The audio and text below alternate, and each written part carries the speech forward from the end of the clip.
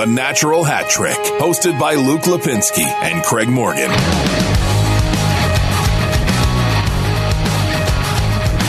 Welcome into episode 261 of the Natural Hat Trick podcast alongside Craig Morgan. Good natty hattie. And Sebastian Noren. Hey, Alupa. That's so much better. We're already off to a better start. This might be the best podcast we've ever recorded, and we're only 20 seconds in. Seb, how are you doing from Cincinnati? Seb. I'm doing well. It's definitely starting to begin fall here. I was telling Craig before we started recording that, the lows here now are going to be just a couple of degrees above freezing. So, yeah, winter is coming. Just like here in Phoenix, where it is almost below 100 today. Almost. Yeah, I do miss the weather out there. Yeah, I'm sure you do. Yeah. Today is Willie O'Ree's 85th birthday. I just want to get that in there before the nonsense begins on the show. And let's begin, gentlemen. I mean, we've had free agency. We've had the draft. We've had all kinds of stuff happen since the last time we recorded a show, which wasn't that long ago. We used to have a third guy here. Don't remember his name, though. All I know is he was going to Chicago. That was 2 weeks ago, and he's still not in Chicago, which makes me think he's pedaling a tandem bike across the country. A good image. That's good and disturbing. Let's start with the Coyotes, though. And I will begin with this question to both of you. There's this perception, or at least the perception that I've gotten from people, that this team is really going to struggle next season. And I get in a lot of ways where that has come from with, they didn't have draft picks this year and they don't have draft picks to start next year. But in terms of the actual roster at the moment, isn't this basically the same roster before they traded for Taylor Hall and they were in first place last year? I'm not saying they're a first place team, but they swapped out the fourth line. That's about it. I mean, Brad Richardson's gone, Michael Grabner's gone, Vinny Hinostroza is gone. Of course, Taylor Hall is gone, and Carl Soderberg will be gone. But yeah, it's just you're shuffling the bottom six, and I think you can make an argument that certainly with Johan Larsson that they made a great addition to the bottom six forward group. Tyler Pitlick, hopefully he can stay healthy. He can bring something that they've lacked in terms of his energy and that grit, that edge that he plays with all the time. I mean, yeah, they didn't have Taylor Hall when they were in first place before they made the trade, right? And Darcy Kuemper is still here. Most of the veterans are still here. I could see this team sort of doing what we saw from them last year. I just think it's interesting. And again, I understand why this perception grew. There was all these rumors, hey, they're going to trade OEL, they're going to trade Darcy Kuemper, they're going to start rebuilding, but they haven't done any of those things. And as it stands right now, Oliver's not going anywhere. As long as Kuemper doesn't go anywhere, I think you're in most games. So it's just, again, I'm not saying this is a first place team. It's not like they have improved. And by the end of the year, yeah, they're losing Taylor Hall, which is big, although we'll get to him in a second. But when they were in first place, when they made that trade, this is essentially the same. It's the same defense and the same goaltending. And like you said, Craig, you're only swapping out your fourth line, which not that that's not an important line, but it's not typically what decides whether or not a team is a contender or not. No, it doesn't. And the thing is, too, that you got to look at this from they're going to be a scoring by committee team. I mean, Connor Garland was the top scorer with 23 goals this past season. So I think you're gonna have to rely on that. Hopefully you'll see a guy like Phil Kessel, sort of get up a little bit more to what we've used to see from him. I think, his numbers were not what we could have expected going into the season. So it's going to be tough. Some of the teams in the West and specifically in their division has gotten a lot stronger on paper. So I can see if everything falls into place and they play, to the system well and everything, they can be a bubble team. But I can also understand that fans are a bit frustrated with all the rumors surrounding the team. They see other teams go and snatch up these, big name players and even the second tier players. We saw a guy like Yevgeny Dadonov get signed here today, for a very reasonable amount. I'm sure we're going to get to that contract later, but that's a guy who can easily score 20, 25 goals. This would have been a great offseason to have cap space and a little bit of money to spend, because there were a lot of players that got signed. I'm like, I would have taken a flyer on him. I mean, even a guy like Alexander, is it Venberg? Sebastian? Now that Sebastian's here, we've pronounced the names correctly. Venberg. Oh, well, that's... But that was pretty good. I'm saying for the American pronunciation, Venberg, yeah, that's not too bad. Okay, wait, give us the proper one more time. Venberg. Yeah, I can't do that. Yeah, instead of a berg, it's a berry. Berry. All right. Okay. Well, either way, Alex would have been interesting to have on just somebody like that, somebody that had some upside that really flashed a couple years ago that you wouldn't have really had to pay anything for. I'm not just saying him. I mean, Bobby Ryan, somebody like that would have been interesting to me because these guys are for the most part available on really steep discounts this offseason. And the Coyotes just don't have the cap space. I mean, among all these other things, they don't have cap space. No, that's true. And you've seen teams like Colorado. I feel like they've done a good job throughout the years of doing, reclamation projects. You pick up a guy that's his stature might have fallen a little bit. You can get him in on a 1-year deal, see how he works out. If he doesn't work out, we only signed him for 1 year. So yeah, a guy like Venberg, a guy like Bobby Ryan, like you said, 1 year, $1 million. I mean, yeah, that would have been perfect signings because they're very low risk. So let's jump into some of the big names with the Coyotes. Let's start with Oliver Ekman-Larsson. He had his self-imposed deadline of last Friday. If you were going to trade him, that had to be it. And if you were going to trade him, it had to be to Boston or Vancouver.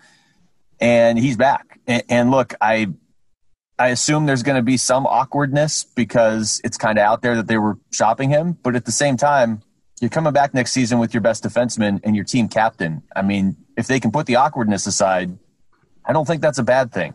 No, and that's the big question, right? Can they put the awkwardness aside? There are a lot of issues to solve there, namely that ownership made it very clear that they wanted to trade him. That doesn't sit well with a player. I mean, that's ultimately why he okayed the Coyotes exploring a couple of trade options. But it wasn't his relationship with Rick Tocchet that led him down that road. It was problem with ownership. So can they solve that? Can Bill Armstrong smooth that over? That's a big question going into next season. I don't think Oliver is going to have too much of a grudge or whatever you want to call it. I think he's just going to come in and do his job and focus on playing hockey, really. And but yeah, it's sort of up to Armstrong to mend defenses a bit, if you want to say. But I mean, he could have said blatantly just no. I mean, he had the no movement clause. They came to him, asked if, can you give us something? And he said, well, here's 2 teams. If you can make it work, make it work. Well, I think that's important, too, what Craig just said right there. It's not an issue between Oliver and Rick Tocchet. And so if it is an issue between player and ownership, I mean, that never really would come up during the course of the season in theory. It's not like you're practicing with the owners or you're going out there and playing the game with the owner on the bench. And the other thing, it's not that ownership doesn't like Oliver Ekman-Larsson. They were just trying to shed salary, and that's really the only way you can do it unless you want to trade Clayton Keller or somebody. I mean, that's the guy making the next biggest amount of money on your roster. In fact, you go forward, Keller's the one making the most money because you got him signed for 8 years at over $7 million. But if I'm Oliver, as long as he's not taking it personal, I don't think this is going to be something that rears its head on a daily basis. No. And I mean, really, it would be kind of nice to sort of pick Armstrong's brain there too and sort of gauge what ownership wants too. Because I mean, really, Oliver has shown a lot more throughout his career, which has been a lot longer than Clayton Keller. But so far, I feel like Oliver's more worth his cap hit than what Clayton Keller is. Yeah, I think that's fair.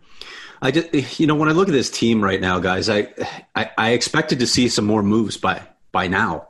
I mean, they did what they were going to do with the bottom 6. We knew that was coming, but other than buying out Michael Grabner, you haven't traded 2 big players that we just mentioned, but then all these other veterans that we thought might be on the block, Derek Stepan, Alex Goligoski, Jason Demers, all of whom have been involved in trade rumors, by the way, none of them have moved. And it's a little surprising to me. It makes me wonder about the market because when you look at their contracts, these guys don't have prohibitive deals at this point. Goligoski's he's got a higher cap hit, and that's an issue for some teams, but he's only owed $4 million this next season. Derek Stepan's only owed $2 million because they paid $3 million in a signing bonus. And Jason Demers had a chunk of his salary paid and signing bonus as well. None of these guys has a big number, so I'm a little surprised we haven't seen them move. And it makes me wonder what teams think they're worth on the current market. I mean, are you even getting offers of like a third or a second round pick for these types of players? Is that what it is? Is it, I mean, because I guess we don't know for sure, but you can look at it and say, well, that's just the market, the few months after a pandemic, or I guess still in the middle of a pandemic, and people, teams, so many other teams are scrambling to get under the cap themselves. Or is it teams look and they say, I don't really, even if I could, that guy doesn't interest me. He has more value to the Coyotes than he does to other teams. I mean, I guess it goes on an individual basis, but like Jason Demers, I think, Craig, you're the one that put it out there on Twitter. When he was at least the Flyers were at least interested in him, right? Yeah, it was Elliot Friedman that reported, and I was just quote tweeting it. But yeah, I think they were interested in him. They were actually also, I know they were interested in Nicholas Chalmerson until he opted not to waive his no move clause. That would have been a perfect fit for them. But then they went and signed Eric Gustafsson, and then they didn't have a need anymore. I don't know when these guys are going to move. Maybe these guys are more trade deadline moves, even though their cost is not prohibitive right now. Maybe these are guys that teams look at the deadline and say, yeah, that could add something to our lineup. I guess I find it hard to believe that at $2 million, you don't think Derek Stepan could add worth to your team, though, with all that he brings in terms of experience and character alone. Yeah, I think that's more of a cap issue thing, really. So you just got to find the right fit there too. If you're the Coyotes and you decide that, we're not going to sign the next contract with Derek. And I think that could be said about a couple of these guys. Like you said, I mean, they're not owed a lot of money, so it just becomes a cap issue thing. And Luke, you hinted at it. I mean, yeah, trade deadline. If the Coyotes are out of the running, really, you should see a lot of these guys go. I'm sure they'll ask Nicholas again if he's willing to waive his clause, and then it's just a matter of what's his personal motivation. Does he just want to finish out the season in Arizona where it's nice and warm, or does he want to try and go again for another cup ring? I mean, that's the thing. He has his cup rings. So yeah, and there's the whole stability thing with him too, with his kids and his ex, and that matters to him. But yeah, I get the sense that he may consider it at the deadline. So he would be, I would think he'd be a really hot commodity at the trade deadline. But these other guys as well. Again, what's the issue right now? What's your read on the market right now that they haven't moved a guy who just isn't owed that much? Is this something that maybe just shakes out a little later after teams have a better sense of their rosters? Is this like an NFL thing where teams go into camp, they sort of eyeball what they have, and then they say, you know what, this would be a nice addition? I think so. Yeah, that's sort of what it seems like, right? I mean, this offseason, it feels like we're going to see one or two teams that, whether it was by skill or by luck or whatever, one or two teams that really take advantage of this offseason. Maybe Colorado's one of them. It looks like it might be them at this point, where teams look around and they realize they can get guys for cheaper than they should be able to in terms of money or assets at a trade or whatever, and they're able to pick in and just grab a couple guys off other teams. And yeah, I would think a guy like Derek Stepan would be on a list like that because, if you're looking at the Coyotes and you're saying Derek Stepan's not a number one center, well, that's fine. If you're a true Stanley Cup contender, you're not looking at him as a number one or number two center. You're looking at him as a number three center that has experience going on deep playoff runs and can still play hockey. You know what I mean? Yeah. So what a spectacular benefit for the playoffs. Yeah, to have a guy like that. That one really surprises me. If the Coyotes are trying to move him, that they haven't been able to yet. Let's look at Darcy Kuemper and Craig. I mean, is there any sort of where do you stand on where this is going to turn out now? I mean, we saw basically nothing get traded to the Penguins for Matt Murray, and then Ottawa way overpay Matt Murray. But if you look at Darcy Kemper's contract, I think he's the 18th highest paid goalie now in the NHL in terms of cap hit, and there's no market in terms of trading for him. If I'm the Coyotes, if I trade him, I've got to still pay a goalie. If I keep him, I'm in pretty much every game. I'm not moving Darcy Kuemper. Well, who needs a goalie anymore after this entire shuffling of the deck? I mean, there aren't many teams out there that really need a goalie, and clearly the market wasn't that great. We knew that because it was so flooded. So my whole sense now is that they're going to hang on to Darcy Kuemper because they just couldn't get return for him. It doesn't make sense. And yeah, you're right. He's going to make them competitive every time they go on the ice. So what do they do in net, though? They're going to have to move somebody. They're going to try and move Antti Raanta, but again, so far, there's been a lot of goalie moving. Nanti Ranta hasn't moved. So our team's scared of his injury history? I don't know. Are the Coyotes maybe thinking we hang on to him too because we're looking at a condensed schedule where you're going to need 2 goalies more than ever, maybe 3 goalies with the way things play out. So maybe we hang on to him and try and trade him at the deadline as well. I don't know. Yeah, I mean, really looking at it, Carolina has been a lot of rumors that they might be looking for an upgrade, but they still have Mrazek and Reimer under contract for this coming season. So then you're looking at, okay, you may be getting one of those guys back for Ranta, but I don't know if they see Ranta as a big of enough upgrade to really pay for something. So, yeah. But if they want to go after Darcy, then yeah, that would be a clear upgrade. Yeah. Otherwise, it's I'm trying to figure out what teams. I mean, Buffalo, they need a goalie. Buffalo needs everything. I just, if you're going to sell on Darcy, it's the same things with OEL, minus the considerations for the contract, which scared off some teams, obviously. Well, scared off some teams, the 2 teams. That's a big number to take back. Darcy doesn't have that. So if you're going to move that asset, you better get maximum return because, again, I keep saying this, I know, that's the way you jumpstart a rebuild. You have to make sure that you're managing your best asset. You got to manage all your assets well, but especially those best assets. Yeah, I give Bill Armstrong a ton of credit so far because he didn't come in and hastily just deal guys away. He didn't say like, well, okay, Oliver, we got to move him, and Boston and Vancouver know that, and Boston's offering nothing, but we'll just trade him anyway for a second rounder or something. You don't do stuff like that, but there are GMs that would have done it. Kuemper, I'm with you guys. I think if you were going to trade him, you would have traded him before Matt Murray got traded and Braden Holtby and Jacob Markstrom and all these guys got signed, because now it's like if you're playing musical chairs with goalies, pretty much everybody has found a seat. So if the Coyotes made it known, like, we have to deal Darcy Kuemper, they absolutely could do it today. But you're not getting anything at this point. And when you consider, A, how good he is, B, the position he plays, and C, that he really doesn't make that much for his position, you should be able to get a huge return or just keep him, because he probably provides you more of a return on the ice, keeping you in games. Again, I keep saying it, this team, there's this perception that this team has fallen off a cliff. It's essentially the same roster. Now, we saw in the playoffs, like, this roster is not ready yet to compete with a team like Colorado. But over the course of a regular season, this roster was good enough to be a fringe playoff team. So if this is what they're building from, you just have to be careful. I also want to, I have no idea where it was going at that point, but if you remember the game after they got Hall, that they won Hall's debut in San Jose, he sets up OEL for the game-winning goal, and I wrote this in a recent piece that may have been the high point of their season.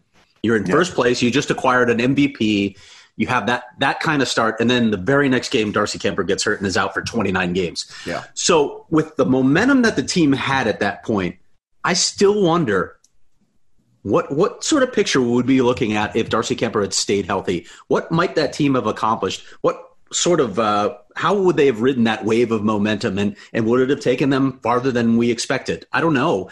Obviously, we'll never know, but I don't think you can discount that point. That at that point in the season, they were playing really well, they were really confident, and they looked like they were building towards something, and then they lost their best player. That would definitely go in the big book of Coyotes what ifs. I mean, there's a lot of chapters to that book, but that's let me throw another potential what if at you guys. And this is, it's based on some insight, but for the most part, this is opinion. My feeling, and again, it's just my personal opinion, nobody's told me this, is if there wasn't a pandemic and John Chaika was still GM, Taylor Hall would still be a Coyote. That's just, and when I see him go to Buffalo, that, if anything, reinforces the point. Now, I understand he's going to Buffalo, wait a year, try and get more money like he normally would have next offseason. But I mean, it's sort of to your point, Craig, like when they make that trade, you're thinking your GM's going to stay. You're thinking your ownership's not going to get hit by a pandemic that affects finances. And you're thinking we're in first place and we just added Taylor Hall for a couple prospects we weren't using. Yeah. I mean, they took a shot, and obviously it didn't work, but that's not even because of hockey stuff. No, and there were other things that were working about this team. There's a reason they were in first place, and it wasn't just Darcy Kuemper. If you remember, Nick Schmaltz had a terrific first half of the season, too. So they're thinking, wow, he's really emerging as a center. We've got Christian Dvorak. We've got some really good pieces here. Why not try and add to it and reward these guys for what they're doing? All of that is context that people like to just sweep aside, but it was there at the time, and you have to deal with reality in the moment. Obviously, you have to do some forecasting as well, but again, how much different does this team look if Darcy Kuemper simply stays healthy? Yeah. No, and like you said, Luke, I mean, the whole pandemic thing and the ownership, I mean, when they're in the types of businesses that they're in too, which has been hit hard, it's the same thing there. If we didn't have the pandemic, I don't think that you're going to Oliver even and ask him to even give you 2 teams. I think then you're looking to make sure that Hall stays in place, or you're looking to, okay, well, Taylor's leaving. Let's get another star name in. Yeah, and I mean that's just the reality of finances. Sometimes, if you're in the wrong business, you can lose a lot of money quick, and it might just be that they're not very cash flow positive right now, and that's why this whole Oliver thing even came up. Sure, and again, let's keep that as. Speaking of context, right? We have a global pandemic going right now. We're talking about one of the teams that historically has struggled the most in the NHL financially, and that is certainly still the case. So use all of that as backdrop when you're judging what's happening. That doesn't excuse some of the things we're saying. You can't be late on signing bonuses, things like that. But they're definitely feeling the pinch, and they have to make adjustments accordingly. And I get that. That's just basic business. Let's come back to Hall in a second, but let's talk a little bit about the guys the Coyotes did bring in with Tyler Pitlick and John Hayden and Johan Larsson. Craig, I know you mentioned them briefly at the beginning of the show, but Larsson in particular, what do you guys see from him going forward? You go ahead first. Well, I think it's an excellent pickup. I think they got him on a really good deal too, which, could be another effect of this whole pandemic. Some guys are going to sign for a lot less than maybe what they're worth. And I feel like Johan Larsson is definitely one of those guys. He's done a very good job in Buffalo in their bottom 6 and can play a huge role on the PK. So it'll be interesting to see what he can do here, if he's given a little bit of more freedom going forward too. I know he's only had 10 goals. That's his personal record so far. But yeah, I see a lot of upsides in bringing in a guy like Larsson. Wait, say his first name again, because you didn't say it the way we say it. You won. I did win? You won. Oh, I like this. Won. I'm so happy. And it's not even just you won. It's like you won. Like you need to get excited about winning. I could easily remember that pronunciation now because of the way you said it. That's perfect. Yeah, okay, I'm going to hold that. I'm going to hold that with me. That one I can do. Well, I just real quick what Sebastian was saying. I mean, it's not like Larsson has amazing goal totals, but you didn't bring him in to score a bunch of goals. Setting aside the fact that scoring is still an issue for the Coyotes, I'm not trying to undersell that, but that's not why you went out and got Larsson or Pitlick or Hayden. And so that's people looking. They're like, I wanted something more exciting. I get that. I completely understand that. And you did lose Taylor Hall. But these guys are not being brought in to score a bunch of goals. They're being brought in to do other things. They are. But I still feel like Larsson has shown in the past, which I think Craig has written about too, that he used to be a very productive player, both in Sweden and at the AHL level. So he has potential offensive upside. It's just that he's sort of molded his game to be able to stay in the league for as long as he had. Yeah, no question. One of the things I've heard about him is, he loves to drive the net. And then the Coyotes obviously needed something like that. He's also incredibly effective on the forecheck when you're talking about offensive capabilities. That line last year with Zemgus Girgensson and Kyle Okposo had ridiculous possession numbers because of their ability to sustain a forecheck. So that's a good thing to look forward to. One of the things I've heard about his offensive game is he sort of has a below average shot. It's sort of a weak shot. That's something maybe that they can work on with him. But when I look at this guy's defensive numbers, first you talk to people around the league about their opinions and they rave about the guy defensively. Then you look at the analytics and they say the same thing. It's this marriage of the eyeball test and analytics. This guy is an elite defensive player who really seems to enjoy just being a pain in the rear. When Phil Housley had him that second season in Buffalo after they traded Ryan O'Reilly, 84.4% of his zone starts came in the defensive zone. That's an insane number, and it just shows what kind of trust Housley had in him. Well, and that's an interesting connection right there. You have to make those connections, especially in hockey, but really any sports. But look and see who on this Coyotes, not just roster, but in the front office or coaching staff already is familiar with him. And you have Phil Housley right there. But also what you just said right there, Craig. I mean, if the Coyotes are trying to win this year, they're trying to win with goaltending and defense. And that's not just, hey, how does your top pairing defenseman play? That's your entire team playing collective defense. I'm interested to see how quickly Bill Armstrong and Rick Tocchet can get on the same page, because the way you describe Larson is the exact sort of player that Rick Tocchet has wanted. And those two, they seem like they would think similarly about hockey and how to construct the team. But Armstrong's only been here for a couple weeks, and they've been chaotic weeks. Yeah. Listen, nobody wanted to see Brad Richardson walk out the door less than me. Yeah. I mean, he's a reporter's dream. I'll talk to the guy after any game. I'll find an excuse to incorporate him into a story. But if you're looking at what you've done at your fourth line center, you just upgraded. That's just the reality of it. You have upgraded that position, and this guy has just been, like I said, he's just been an elite defender. So I thought this was a terrific signing for the Coyotes. Tyler Pitlick, his journey to get to even this point in his NHL career has been it's been an adventure to get to this point. But that's a guy with a little bit of upside that maybe doesn't get talked about all that much. I can tell you, Flyers fans don't like anybody, and they love Tyler Pitlick for when he was able to play. Yeah. Yeah, I wrote a story today about just his injuries alone. I told him I want to dive into his backstory at some point, but the injury story itself is just so crazy when you look at what this guy's gone through in his career. A ruptured spleen, first of all. Let's start there. I know Mikhail Bodker had one or something similar, but I've never heard of that before other than those two guys. So he's had that. He's torn an ACL. He's literally cracked a kneecap in half. Yes. It's just, some of the things he's telling me, and he's laughing about it while he's telling me. It's just crazy that he's continued to come back from significant injuries. Didn't Philip Forsberg have a ruptured spleen one year too? I feel like Peter Forsberg.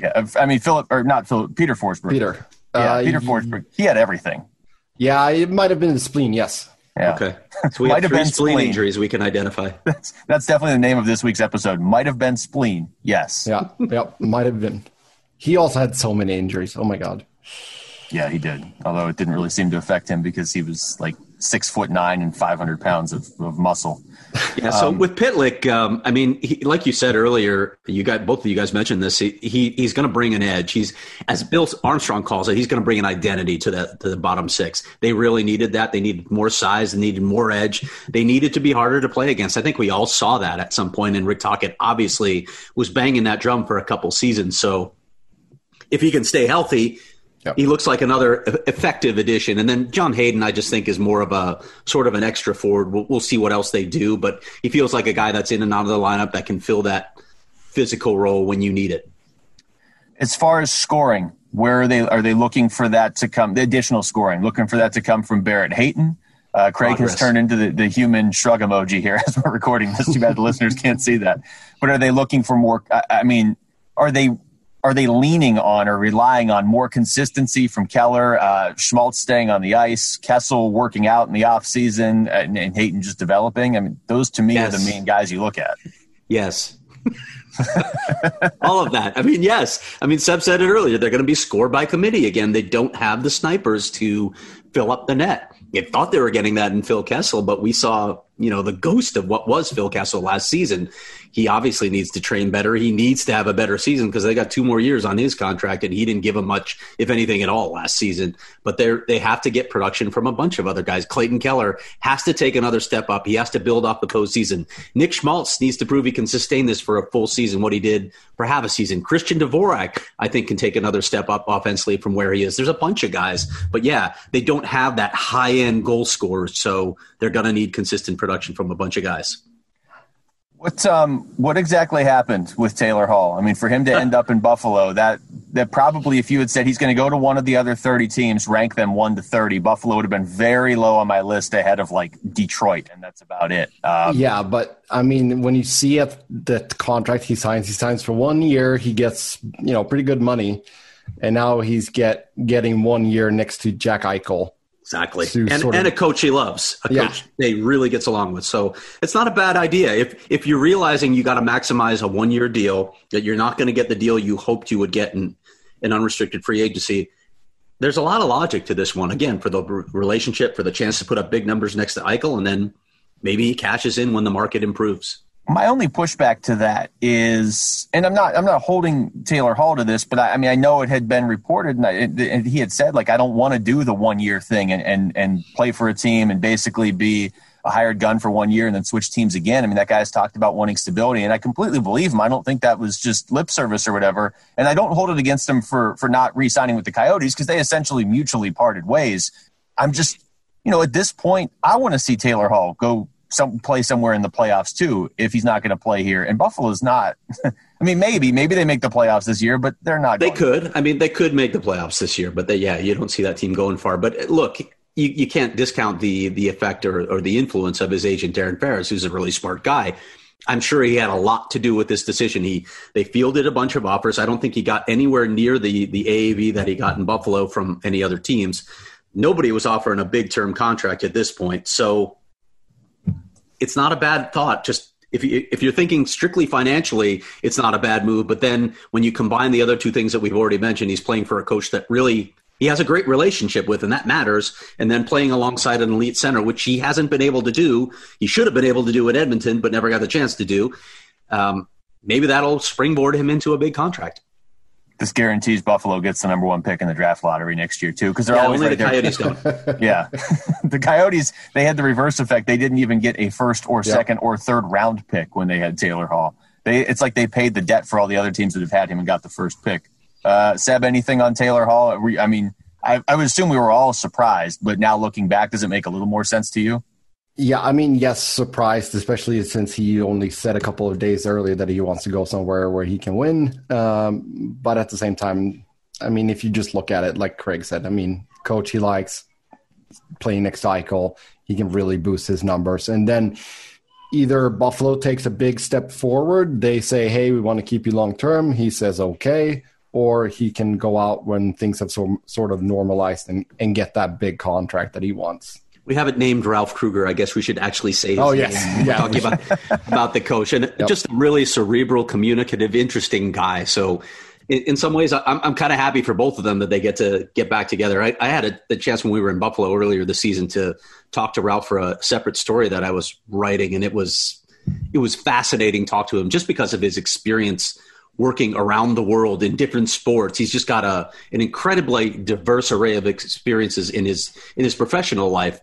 And that, I think, helps him as a coach. And part of the reason probably is he's so able to, I guess, connect with a number of different players.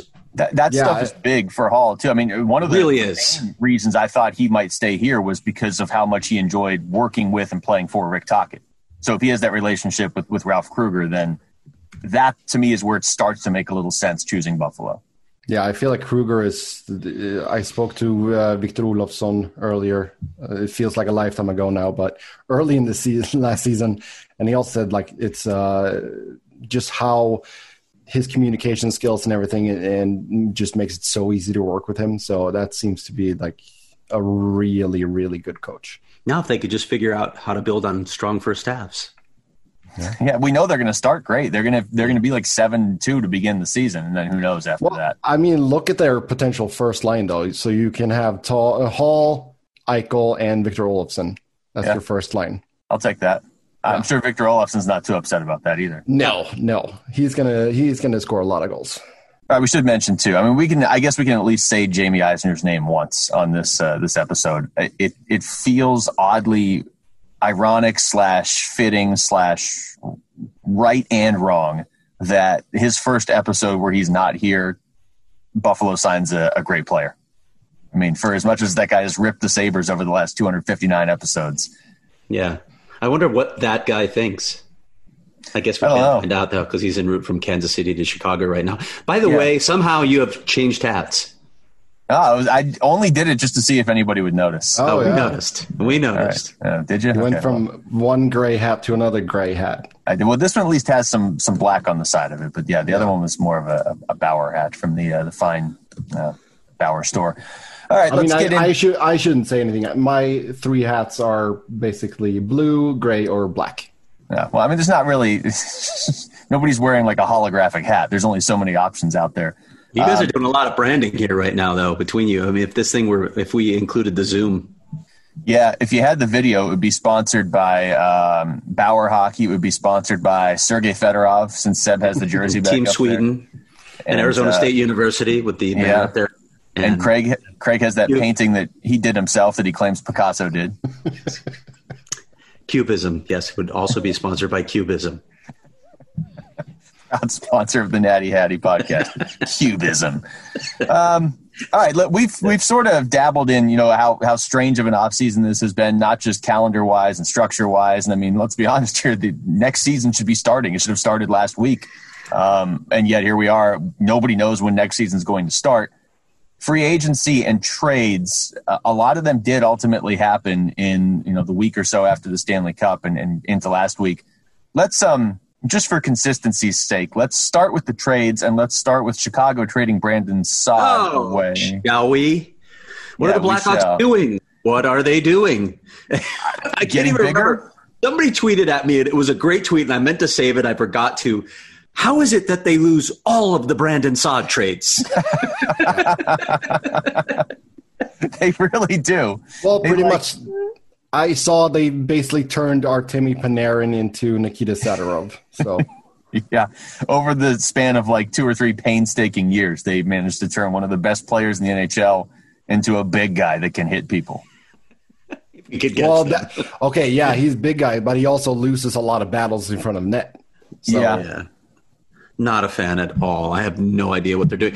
Clearly, neither are the key players on the Blackhawks who spoke out about it, including the team captain. So, look, I'm not saying that the general manager has to involve his leadership, but it might be a good idea to give him a heads up of what's coming. Well, especially send him a text. Yeah, I mean, seriously. When you've made that trade and it's still a sore subject that you traded away Artemi Panarin for Brandon Saad, and it's a big deal to Blackhawks fans, and I'm sure guys in that locker room, and then Saad kind of starts to produce a little bit, and not just against the Penguins, who he always seems to have at least 2 goals against, but against other teams, and then you trade him away for a guy that I just feel like that's the sort of guy you can grab in free agency. Yes. I got a Russian back? Is that the argument? I guess. Yeah, but he's not Panarin just because he's Russian. It pleases me just to see anytime the Blackhawks make a move, I think, how is Craig reacting to this? And didn't we just hear last year that they're moving this thing? They're trying to speed up this sort of retooling of the roster around Kane and Taves to give them a chance. We did just hear that last year. Yep. And now we've abandoned that because they made the playoffs, because they beat the Oilers and got into the playoffs. Now you're saying, yeah, I guess that was wrong. We're not doing that. Can you explain to me, Craig, the perception of the Blackhawks right now in Chicago? Because in the days since this trade has been made, I've seen quite a few different Blackhawks, either fan-based sites or actual media sites, talking about how this is a good move because now it triggers a rebuild for the Blackhawks. Weren't they supposed to be rebuilding a couple years ago? Yeah, they should have done that a while ago. And what form is that rebuild taking when you still have Patrick Kane and Jonathan Taves? How much can you actually rebuild? You're halfway rebuilding, which means you're not. If you were going to rebuild, you should have, like we talked about on the podcast at least last year, maybe 2 years ago, trade your biggest assets. Go ahead, cash in on Patrick Kane right now. Embrace the fact that you're not going to win the cup again with this group, because that's the truth. And it's becoming incredibly apparent now, isn't it, that Jonathan Taves and Patrick Kane are not going to sniff the Stanley Cup again as Chicago Blackhawks. And you've been so right in your assessment that Stan Bowman gets to skate because their scouting department is so good. I mean, look at some of their draft picks the last couple of years. Again, they're already stepping in and making huge impacts. Like Kirby Dach was impressive. But just because you do that doesn't mean – again, if you told me, hey, we traded Brandon Saad away and we got a pretty high second-round pick or something or somebody's prospect, but you just got a guy that I think if you're trading for Zadorov, like I said, I think that's the sort of guy you get in free agency, but if you're trading for him because you're one big player away from winning the cup. You're one third pairing defenseman or something away. And you think literally one big player? Is that what you meant? Yes, one physically big player. One who can cross-check people in the head. A large man. Yeah. Yes. No, and I'm sure that, letting go of Corey Crawford didn't sit well with that, aging leadership group either, even though I feel like Brent Seabrook saying in all of this is kind of mute at this point. Yeah. Brent. Hey, Brent, you're part of the problem. Best not to call attention to yourself, Brent. Yeah. So, but I can understand that, Taves, Kane, and Keith are sad to see their buddies go and everything. But at the same time, like Corey Crawford, his best days are behind him. Mm-hmm. And so still need a goalie. They still need a goalie. Yeah, who is their goalie? Robin Leonard got rid of Corey Crawford. Hey. There you go. That's another team that actually needs a goalie. So we're up to 3 teams now. Is their goalie right now, if the season started tomorrow, if the NHL was like, hey, we found a way to beat the pandemic, we have to start tomorrow. Is it Colin Delia? Is that their goalie? Hey. Yeah. The face Craig just made. I'm going to take a moment here. I'm going to take a drink, actually. And what are you drinking out of again, Craig? You're drinking out of a Yeti, which is what I'm also speaking into. So do you ever get confused and speak into your thermos and drink out of your microphone? Only when I drink enough out of my white Yeti.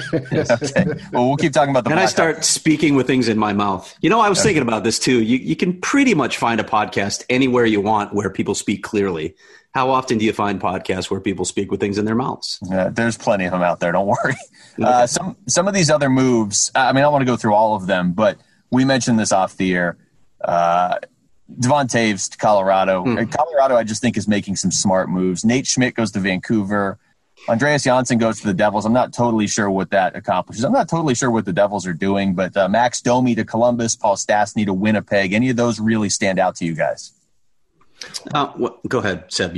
I was going to say there's a couple. I mean, for Andreas Jonsson, I think it's, the Devils, they got an opportunity to just get a really solid player on the cheap, really. For not much, yeah, exactly. Yeah. That's why. Yep. I mean, he has a very team-friendly contract. I think he's definitely up for playing a bigger role. He even showed in Toronto at times that he could step up in their top 6 and be effective if they had some injuries and stuff. So I think that's a very good pickup. Where as far as what the Devils are doing as a team, I have no idea. That was my bigger thing. I mean, Janssen I wanted the Coyotes to try for a couple years ago when Toronto was up against the cap. But it just feels like now the Devils just sort of help Toronto. It seems like 1 or 2 teams always help Toronto when they have cap issues every year. But also, like, collectively, I mean, they add Corey Crawford. They're adding pieces, but I don't know what they're building. No, it's kind of hard to say. I mean, they still have a couple of spots open on their roster too, so I kind of want to see where it goes before I really start talking about this. But it's you have 2 really good prospects. I'm still going to call Nico Hischier a prospect, even though he's 21 and been in the league for a couple of years now. But Jack Hughes, I think as he grows into himself, he's just going to get better and better. So in the States, we say Jack. Jack. Yuck. I think that should be a new segment. Is Seb just calls in and says things in his most American accent? Yeah, Jack. I like yak better, actually. Yeah. It sounds better. Everything sounds better out of Seb's mouth. Just let him do the rest of the podcast. He was definitely Yak Hughes last year. He was not Jack Hughes the way it was like Yak Hughes. It just sounds great. It sounds so much better. So, but I mean, there's still I would still assume that Mackenzie Blackwood is their number 1 goalie. Yeah, with Corey Schneider gone. Yeah, a couple things that jumped out to me. Like, first of all, what happened with Torrey Krug in Boston, and what is Boston doing with his blue line? They didn't get Oliver Ekman-Larsson.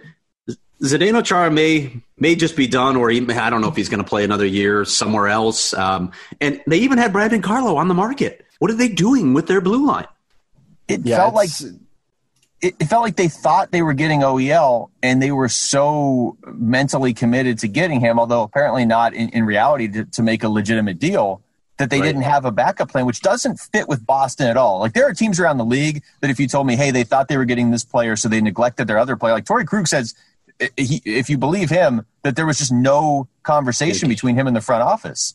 And again, there are teams in this league where if they did that, I'd be like, yeah, that kind of fits what they're doing. Not Boston. Boston is a Stanley Cup contender, probably should have won it now 2 seasons ago, and typically run things very, very smoothly. And it feels like they really messed up here.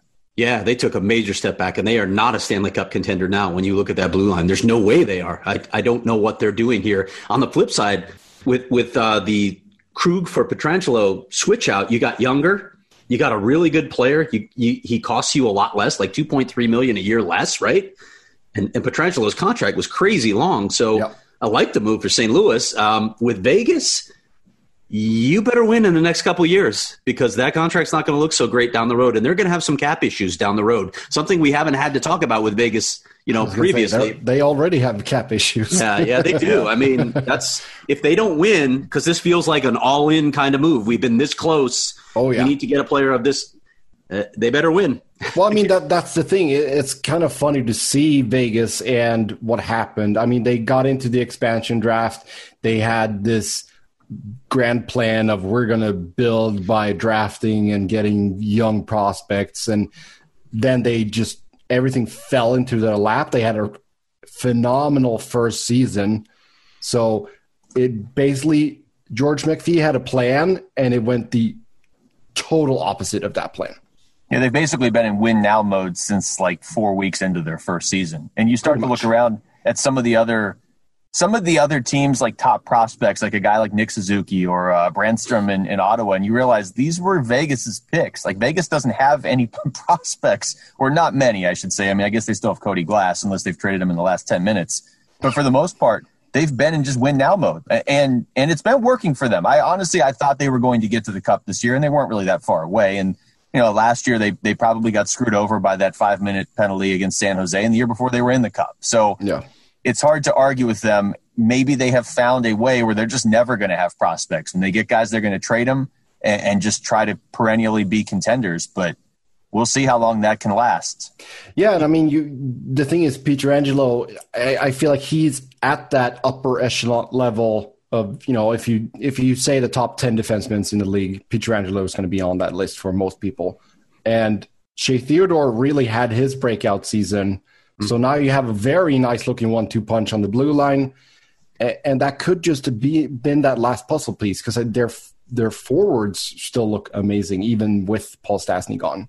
But up the middle, I'm not convinced Vegas has what they need up the middle. I like their wings, a forward group. I like their speed and how hard they are, but I still don't think this team's good enough up the middle. Who's your pick and maybe this isn't fair because there's going to be a lot of changes still and we don't even know when next season starts, but Vegas for the last 2 years has been my pick to come out of the West. Not anymore. And yeah, I mean, mine was Colorado a week ago, and I'm not going to change off that, but I'll be honest, part of that was I thought Taylor Hall would be in Colorado. I'd still probably take them over Vegas and anybody else in the West right now, but there's going to be like 4 or 5 teams that legitimately could come out of the West now. St. Louis is back in it. Yeah, they are. And they were a good team. And if you remember how they were playing just before the pause, it looked like they had figured it out, and then they just couldn't recapture that momentum. So they're still a team to watch. But I'm going with Colorado. Look, they were banged up in that series too, if you remember. So if they're healthy, do they escape that round and win the Cup this year? That's got to be my pick. Plus, the Blackhawks have Zadorov now, too, so you have to put them on the True. Quickly, before we get to listener questions, some of these free agent signings, Seb mentioned earlier, Ottawa got Dadonov earlier today for a pretty good price. The one that really stands out to me, other than the guys we've already talked about, like Hall and Pietrangelo, Henrik Lundqvist going to Washington. That's going to be weird for me to see him in a uniform playing for fans that have not been kind to him in the past since he was in the Metro Division on the Rangers. We need these Swedish things drop right here. And then Sam just does the next part of the podcast in Swedish. Hour 15 into the show. Okay, I'll write it down. Seb, what do you think? I mean, seeing Lundqvist on Washington. Yeah, it's going to be weird. I said to Craig before we started recording, it's sort of that Mike Modano took that last year in Detroit. Daniel Alfredsson did the same thing. It's just some of these iconic players, and then you see them take one last year in a different club, and it just looks weird. So yeah, it's going to be really strange, but at the same time, if he feels like he's not done, kudos to him for keep on playing. What did you think of Markstrom's contract, by the way? 6 years in Calgary. I'm always leery of goalie contracts that are that long. Yeah, I have a colleague on the Swedish podcast, and he basically wants to cap goalies to 3-year contracts. So yeah, it's a long contract. It's a lot of money, and I understand that Markstrom jumps on that opportunity because that was not anywhere near what he could get if he would have stayed in Vancouver. I think for the first 2 to 3 years, that might actually be really good for Calgary. They haven't had a real number one since the day of Mika Kiprosov. So, when do we get to come on the Swedish podcast and do American things? Is that a feature that you guys are considering? We can probably do that. Okay. That sounds like fun, actually. So, speaking of Swedish things, did we want to bring up my chocolate? I definitely want to bring that up, but I wanted to say one more thing on Markstrom. That 6 years, first of all, there are very few goalies, and I'm going to commit that to. Jacob Markstrom basically emerged recently. It's not like he has had a consistent career. And then when you take in, and I think people discount this all the time with goaltenders because so many people don't even think about the goaltending position. Ian Clark is a terrific goaltending coach. He is a bit of a self-promoter too, but he is a fantastic goaltending coach. They can't take him from Vancouver. So how is Markstrom going to fare without the coach that basically turned around his game? I question that as well. And then when you look at 6 years, that's a risk for Calgary. The 6-year thing is it's a great point because when Matt Murray got traded to Ottawa and they signed him to that just absurd contract, and I have all the love in the world for Matt Murray. He brought Pittsburgh 2 Stanley Cups in the last 4 or 5 years. So good for him, although not good for him because he could be playing in Ottawa now. But it made me look at what goalies are making what and how long they're signed. And like I said, Darcy Kuemper in terms of cap hit is 18th in the NHL, and in terms of salary, he's actually like 21st in terms of actual salary. But you look at some of these guys up near the top, and it's like Sergei Bobrovsky is the second highest paid goalie, and they're locked into him for a while. And Matt Murray, contract.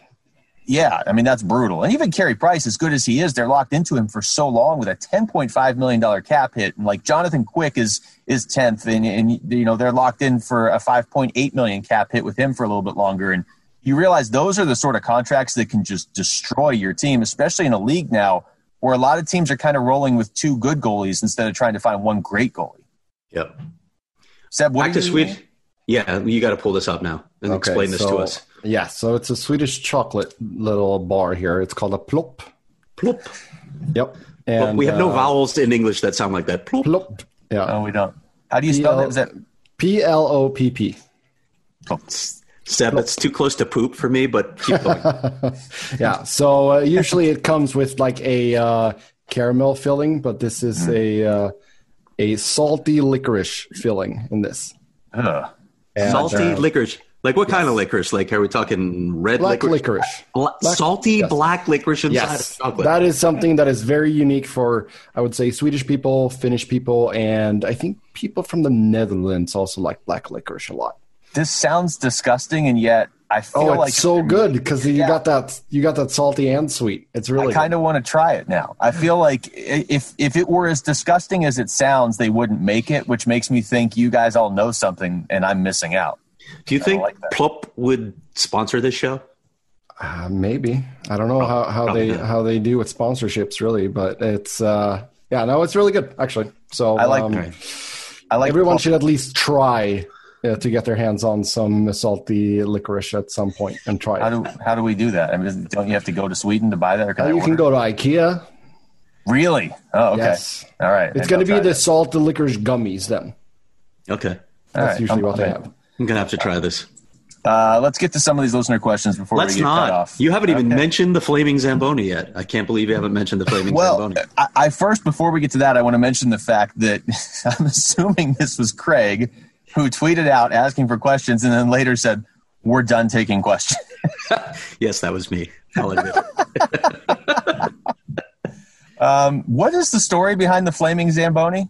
The Flaming, it's in a city just outside of Rochester, New York. The guy was literally resurfacing the ice, and there was a mechanical issue. I can't remember the exact issue, but yeah, it created a fire. And this guy calmly Operated the machine. Well, by the way, while he was leaving red marks all over the ice as well. Yeah, the ice calmly operated, got it back into its bay, pulled out an extinguisher, and put out the fire. As if, this happens to me every day. That's what it looked like. It was a huge fire. It's a huge fire. I tried to describe it to somebody, and they're like, "Oh, was there like sparks?" Like, no, it was a ball of flame cutting the ice. Yep. But Craig, you're 100% right. He continued, pulled it into the little docking bay as if this happens every other day. And he's like, I'm reading the same story. Like, this has happened before. Like, how come I have not seen this footage before? Because this is definitely footage I would want to see. Wow. So there have been other flaming Zambonis, and apparently the mistake that the drivers have made in previous instances, maybe that informed this guy because they have some kind of club where they communicate issues and learn from them. They went to the bay. They walked to the bay to get the extinguisher, and by the time they got back, it was too late. So he actually drove it to go faster, got into the bay, and put it out. It's a great name for like a roller hockey international team. The it should be a cocktail in Rochester now, shouldn't it? Yep. Probably is. The Flaming Zamboni. There you go. No, and it was funny too because people, some people thought it was blood on the ice. Oh, jeez. Yeah. It's hydraulic fluid. But people were like, while he was on fire, he also ran someone over. Yeah. And then dragged them across the ice. I feel like a flaming Zamboni, if it were a drink, that would just be ice cubes made out of Fireball, right? That's what the drink is. And then maybe something poured over that ice cube. That's a flaming Zamboni in Rochester. All right, we're going to get cut off here. So let's get through some of these questions since Craig already cut you guys off when you were asking the questions. Chris. You don't even want to talk about the 4-division format. I put together these show notes. This is what happens, Seb. You know what? Yeah, I told Craig that we recorded a 4-hour episode of the Swedish podcast the other day. Yeah. So, I got all the time in the world. I'm used to this. We got 15 minutes. We can squeeze it all in. But can we just talk about that? We're going to get cut off. Foley making that slip up and saying, well, we're not going to have to worry about seeing Nate Schmidt in the Canucks because he's going to be in the Canadian division. Wait, what? Yeah, but that makes a lot of sense. It's actually been out there. Eric Duhacek wrote a column about this for The Athletic a couple months ago, suggesting that this was a possibility. And after that tweet yesterday, I have to admit, I reached out to a couple people. I was like, is this on the table? Yeah. And they're like, way off the record, yes. Well, so how is that going to look, though? Because if the Canadian division would obviously only be 7 teams. I guess it gives a Canadian team a better shot at actually winning the Stanley Cup for once. Look at that. See, maybe that's what's behind all this. Well, I'm glad you asked because Eric Duhacek actually laid out the divisions. Oh, did he really? Yeah, and I was wondering about the Pacific in particular because there are 7 teams that you can say are West, and then you got to go like on this line and say, okay, do we take Minneapolis, which is the farthest west, St. Louis, which is the gateway to the West, or do we screw Nashville because they don't have much power in this league? That would help the Coyotes. Wait, before you read what the division would be, is the format then you just play the teams in your division? That's a good question. I don't know yet, but I do think, clearly if there are border issues, the Canadian teams aren't going to be playing the American teams. Yeah. So at that point, if the Canadians have to play an intra-division schedule, then you got to make everybody else do it, right? Otherwise, you have all sorts of inequities. Yeah. I don't know. We'll see what's on the table. But it's interesting if you have to play a condensed schedule, and if we get pushed back to like a February start date, it makes a lot of sense to just limit the travel, keep them within the region, and then, you sort it out when you get to the postseason. Yes, there are going to be some inequities because you're only playing within the division, but you'll have crossovers. I don't know how to do all that seeding, but it's maybe the best thing that you can do at this point under the circumstances. As I told you, that's a lot of Edmonton versus Calgary, which means a lot of Zach Cassian versus Matthew Tkachuk. Yeah, there'll be blood by the end of that series with how many times they have to Zamboni. Play. Yeah, exactly. All right, so quickly through the divisions before we get to listener questions. In the Canada division, shockingly, all 7 Canadian teams. I'll stop there. I'll let you guys figure out who that is. Quebec is not in that division for some reason. Oh, LOL. If this was college football, the Canadian division would have 2 American teams. Yes.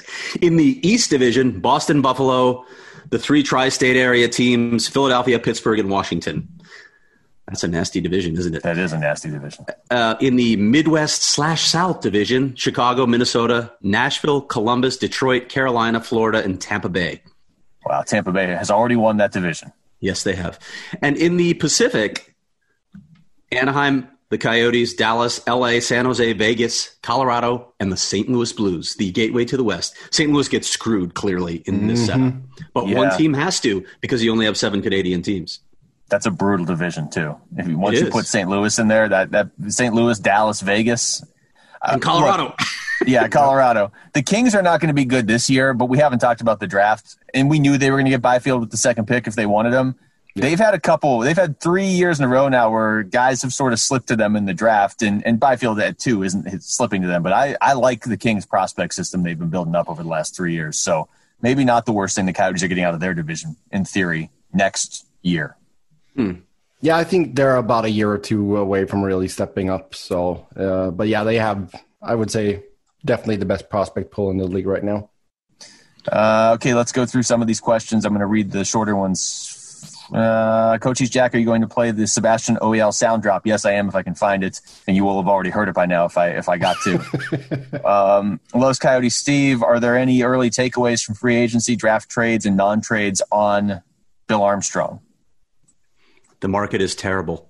Yeah, I kind of gave you mine. I like that he didn't overreact and step in and try to make a splash the wrong way. You have to manage your assets well. You have to. And I think it's hard to actually come out a winner from a trade. Like if they would have actually traded Oliver. I mean, we saw Armstrong was he was part of the O'Reilly trade. So I mean, he knows. Yeah. It's like I said, and I wrote this even before all this was resolved, that he has to have the courage to walk away from this deal if he's not going to get the return that he feels is requisite for a player like OEL, and that's what he did. And I sense that's what he's doing with Darcy Kuemper too. Booper, are the Coyotes really done making moves? No. Again, it depends. Can I mean, no, but it's going to be right? it's going to be trades. Yeah. Can they trade those veterans that we've talked about already on the show? If they can do that, they may be able to make some other moves. Okay, let's get a few more of these. Chris in Phoenix, how do you say napkin jummy in Swedish? Napkin yummy? Jummy. What's jummy. napkin I don't in even know what What's napkin? Yummy. Servette. Servette. Okay. Yep. There you go. Servette jummy. Nice. Non-linear donut ball delivery. Ooh, this is a long question. What is your least favorite donut flavor? I don't know. Anything pumpkin spice. So pumpkin spice. Cinnamon. You don't like cinnamon? Cinnamon is delicious. Yeah, what's cinnamon wrong donuts. with you? Don't like cinnamon donuts. I don't dislike any donut. Apple fritters, though, I got to be in the right mood for an apple fritter. Like you can't, if I'm going to eat an apple fritter, if you're going to give me one, you need to give me some warning I'm going to eat one, because that's like an entirely different meal, and it's not really a donut. It's not really a donut. Also, which was the worst free agent signing, and why was it Alex Pietrangelo by Vegas? Oh, I don't know. I don't think that was a bad signing. It's a risky signing, but for the term we talked about, but I don't know if it's the worst signing. Bonus question, how many NHL head coaches currently employed will have been fired by the time that Pietrangelo deal ends? Well, I mean, it's the NHL, so all of them. Yeah. I thought you were going to say how many are going to be fired by the time I'm done reading the question, and even that is usually like 4 or 5 of them. No, I mean, Matt Murray, that contract's not good. No. What was the thinking there? I mean, they got to reach the floor. Yeah. There's got to be another way to reach the floor. Yes, they could have opted to not buy out Bobby Ryan. Do you guys think they're going to be that good? I'm like seeing some chatter like, wow, they could be pretty good next year. I'm still not convinced. It's going to be pretty good. Especially if they're really in a Canadian division. Aren't they going to be the last place team in that Canadian division? Yes. Yeah. Yes, they are. Underrated aspect of that, if there really is a Canadian division, people look at Canadians and they say, oh, they're the nicest people in the world, and they are, except when their hockey teams are playing each other. And so if it is an entire season of Canadian hockey teams playing each other, a 6-month bloodbath. Yes. Yeah. It might be the only thing that could possibly divide Canada amongst itself. That's right. Johnny Clements, more likely route for the Coyotes to get a franchise center: 1, draft; 2, trade; 3, sign overpay. Draft. No question. The other 2 aren't even really options. Unless Peter Chiarelli's on the other end. And right now that's not possible. Dustin, okay, how cool are the Lazo sweaters for the Roadrunners? Really love how the Yotes are trying this. Yeah, they are. They look amazing, and I like their Kachina style too. I mean, they did a good job with that. I want to do this story, and I know the NHL has clear guidelines on how many jerseys you can have, and I kind of think it's crazy with the sort of the era that we're in, the generation we're in. There's so much revenue potential if you get creative with uniforms and combinations. They need to dive into this because people love this stuff, and they're so willing to spend on it. Yeah, and the fact that it takes 18 months to get a jersey out. Yeah, I think it was 18 to 24 months. That's just crazy. He also said, really love how the Yotes are trying to expand outreach and grow the fan base. Jan Yannick, fan club leader. What team improved the most and what team got hurt the worst this offseason?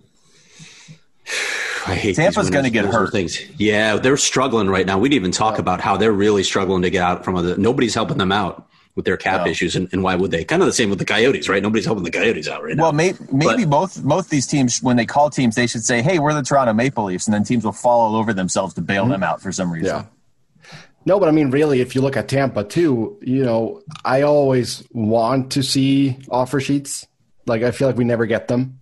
But they are a tool that the GMs can use, so use it, please. But I mean, a guy like Eric Cernak, they might just have to say, we got to let him go.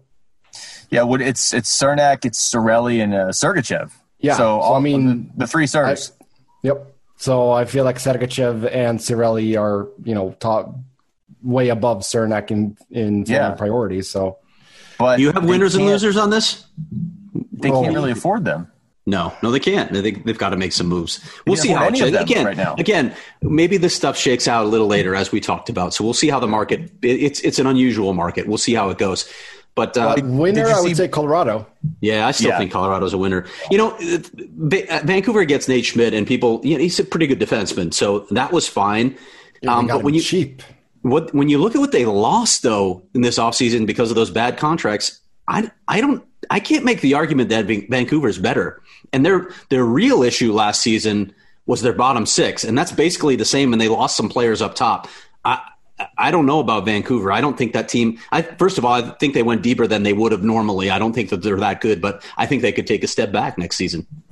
Did you see the quote from Bill Daly? I forget who it was that asked him, what happens if a team can't get cap compliant? And he was like, I'm paraphrasing, but he essentially said, it's not draft picks or, we're going to fine them. They just don't get to play next season, which is just solid. His exact quote was, they don't play. That was it. So that's pretty definitive. Okay.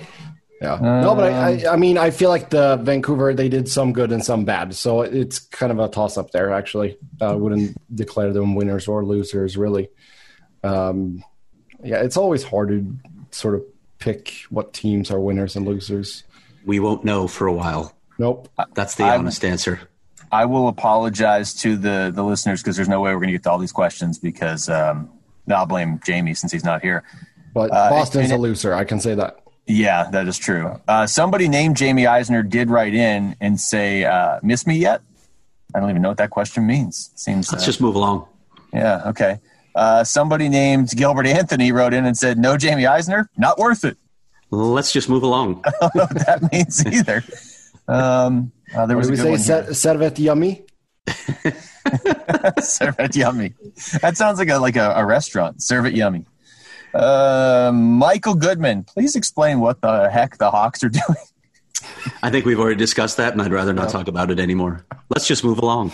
Loyal Sif, what do you guys think of the Nate Schmidt trade? I know we don't have the cap space, but that's a guy who I would have loved to get, especially for only a third.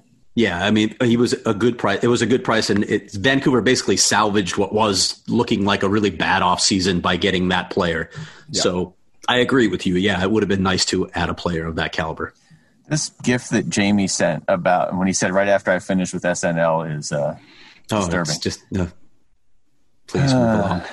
Okay, I got to make sure I read this the right way so I don't get in trouble with the FCC. Leonardo, how many ducks could a duck if a duck could duck? Only you can answer that, Luke. I can tell you that the Ducks are happier that Jack Johnson is no longer a member of the Penguins. We didn't get to talk about that, but everybody. And Jackie is no longer a member of the Lupinski family either, right? He's legally going to have his name changed. That's going to happen at some point. Is Jackie even in state anymore? I thought about shipping him to New York. You're stammering, Luke. I thought about shipping him to New York and making them pay for the shipping, but I didn't do that. Okay. Let's see. Sarah, I've seen Craig mention his articles. They're great, by the way. Oh, wow, come on. Talk of a rebuild. Is that definitely happening now, or is it a future thing? Just curious if expectations should be put low if they are rebuilding. I think this is a great question. It's kind of where we started the show, so we're coming full circle here as we wrap up. Yeah, it's just about whether they can move some of those veterans going into the final years of their contract. That will free up more possibilities. But until they can shake that loose, they're bumping right against the cap right now. They really don't have a lot of flexibility. We only have like 2 minutes left before we get cut off. Those veterans, again, that you're talking about, I mean, that's Goligoski, that's Stepan Ronta, okay. And Jason Demers. I mean, Demers, those guys all have value. But if you're telling me that the Coyotes before the season end up trading one of those guys for picks or something, I don't think that's a full-blown rebuild. Your core that the previous regime was building around of Kuemper and OEL and Keller and Chikrin and Schmaltz and Dvorak, those guys are all still here. So it's not a full-blown rebuild unless, to me, you deal one of those guys or two of those guys. Yeah, I agree with that. It doesn't seem like that's going to happen. Last thing, because we got to cut this off, and I want to read this from Victor. How much better is Finnish food than Swedish food? Go, Seb. That is a very, very bold and inaccurate statement. Swedish food is a lot better than Finnish food. So, yeah. I mean, I tweeted you the photo of the magical hot dog. Yeah? Well, you said, hey, is that like an insult? Do I have to cut that out of the podcast? No, it's fine. Okay. I didn't swear. No, but I mean, I tweeted the magical photo to Craig with the hot dog, the half special. So I think I spoke about this last time I was on, which was a while ago, but it's a hot dog topped with mashed potatoes, shrimp salad, mustard and ketchup, and some fried onions, and it's divine. Mm. I can't even comprehend that. My American brain doesn't put all those pieces together. Did you say shrimp salad was on there? Yes. It's amazing. All right. No Swedish fish, though. All right. That's going to do it for us here. Sorry for all the questions we didn't get to. That's Jamie's fault. All right. Luke will actually jump online and answer them all for you. And we should do like just a live Q&A sometime. For Craig Morgan, for Sebastian Noren jumping in, I appreciate that, Seb. I'm Luke Lipinski. Thanks to you for listening to the Natural Hat Trick Podcast. Hey, dope.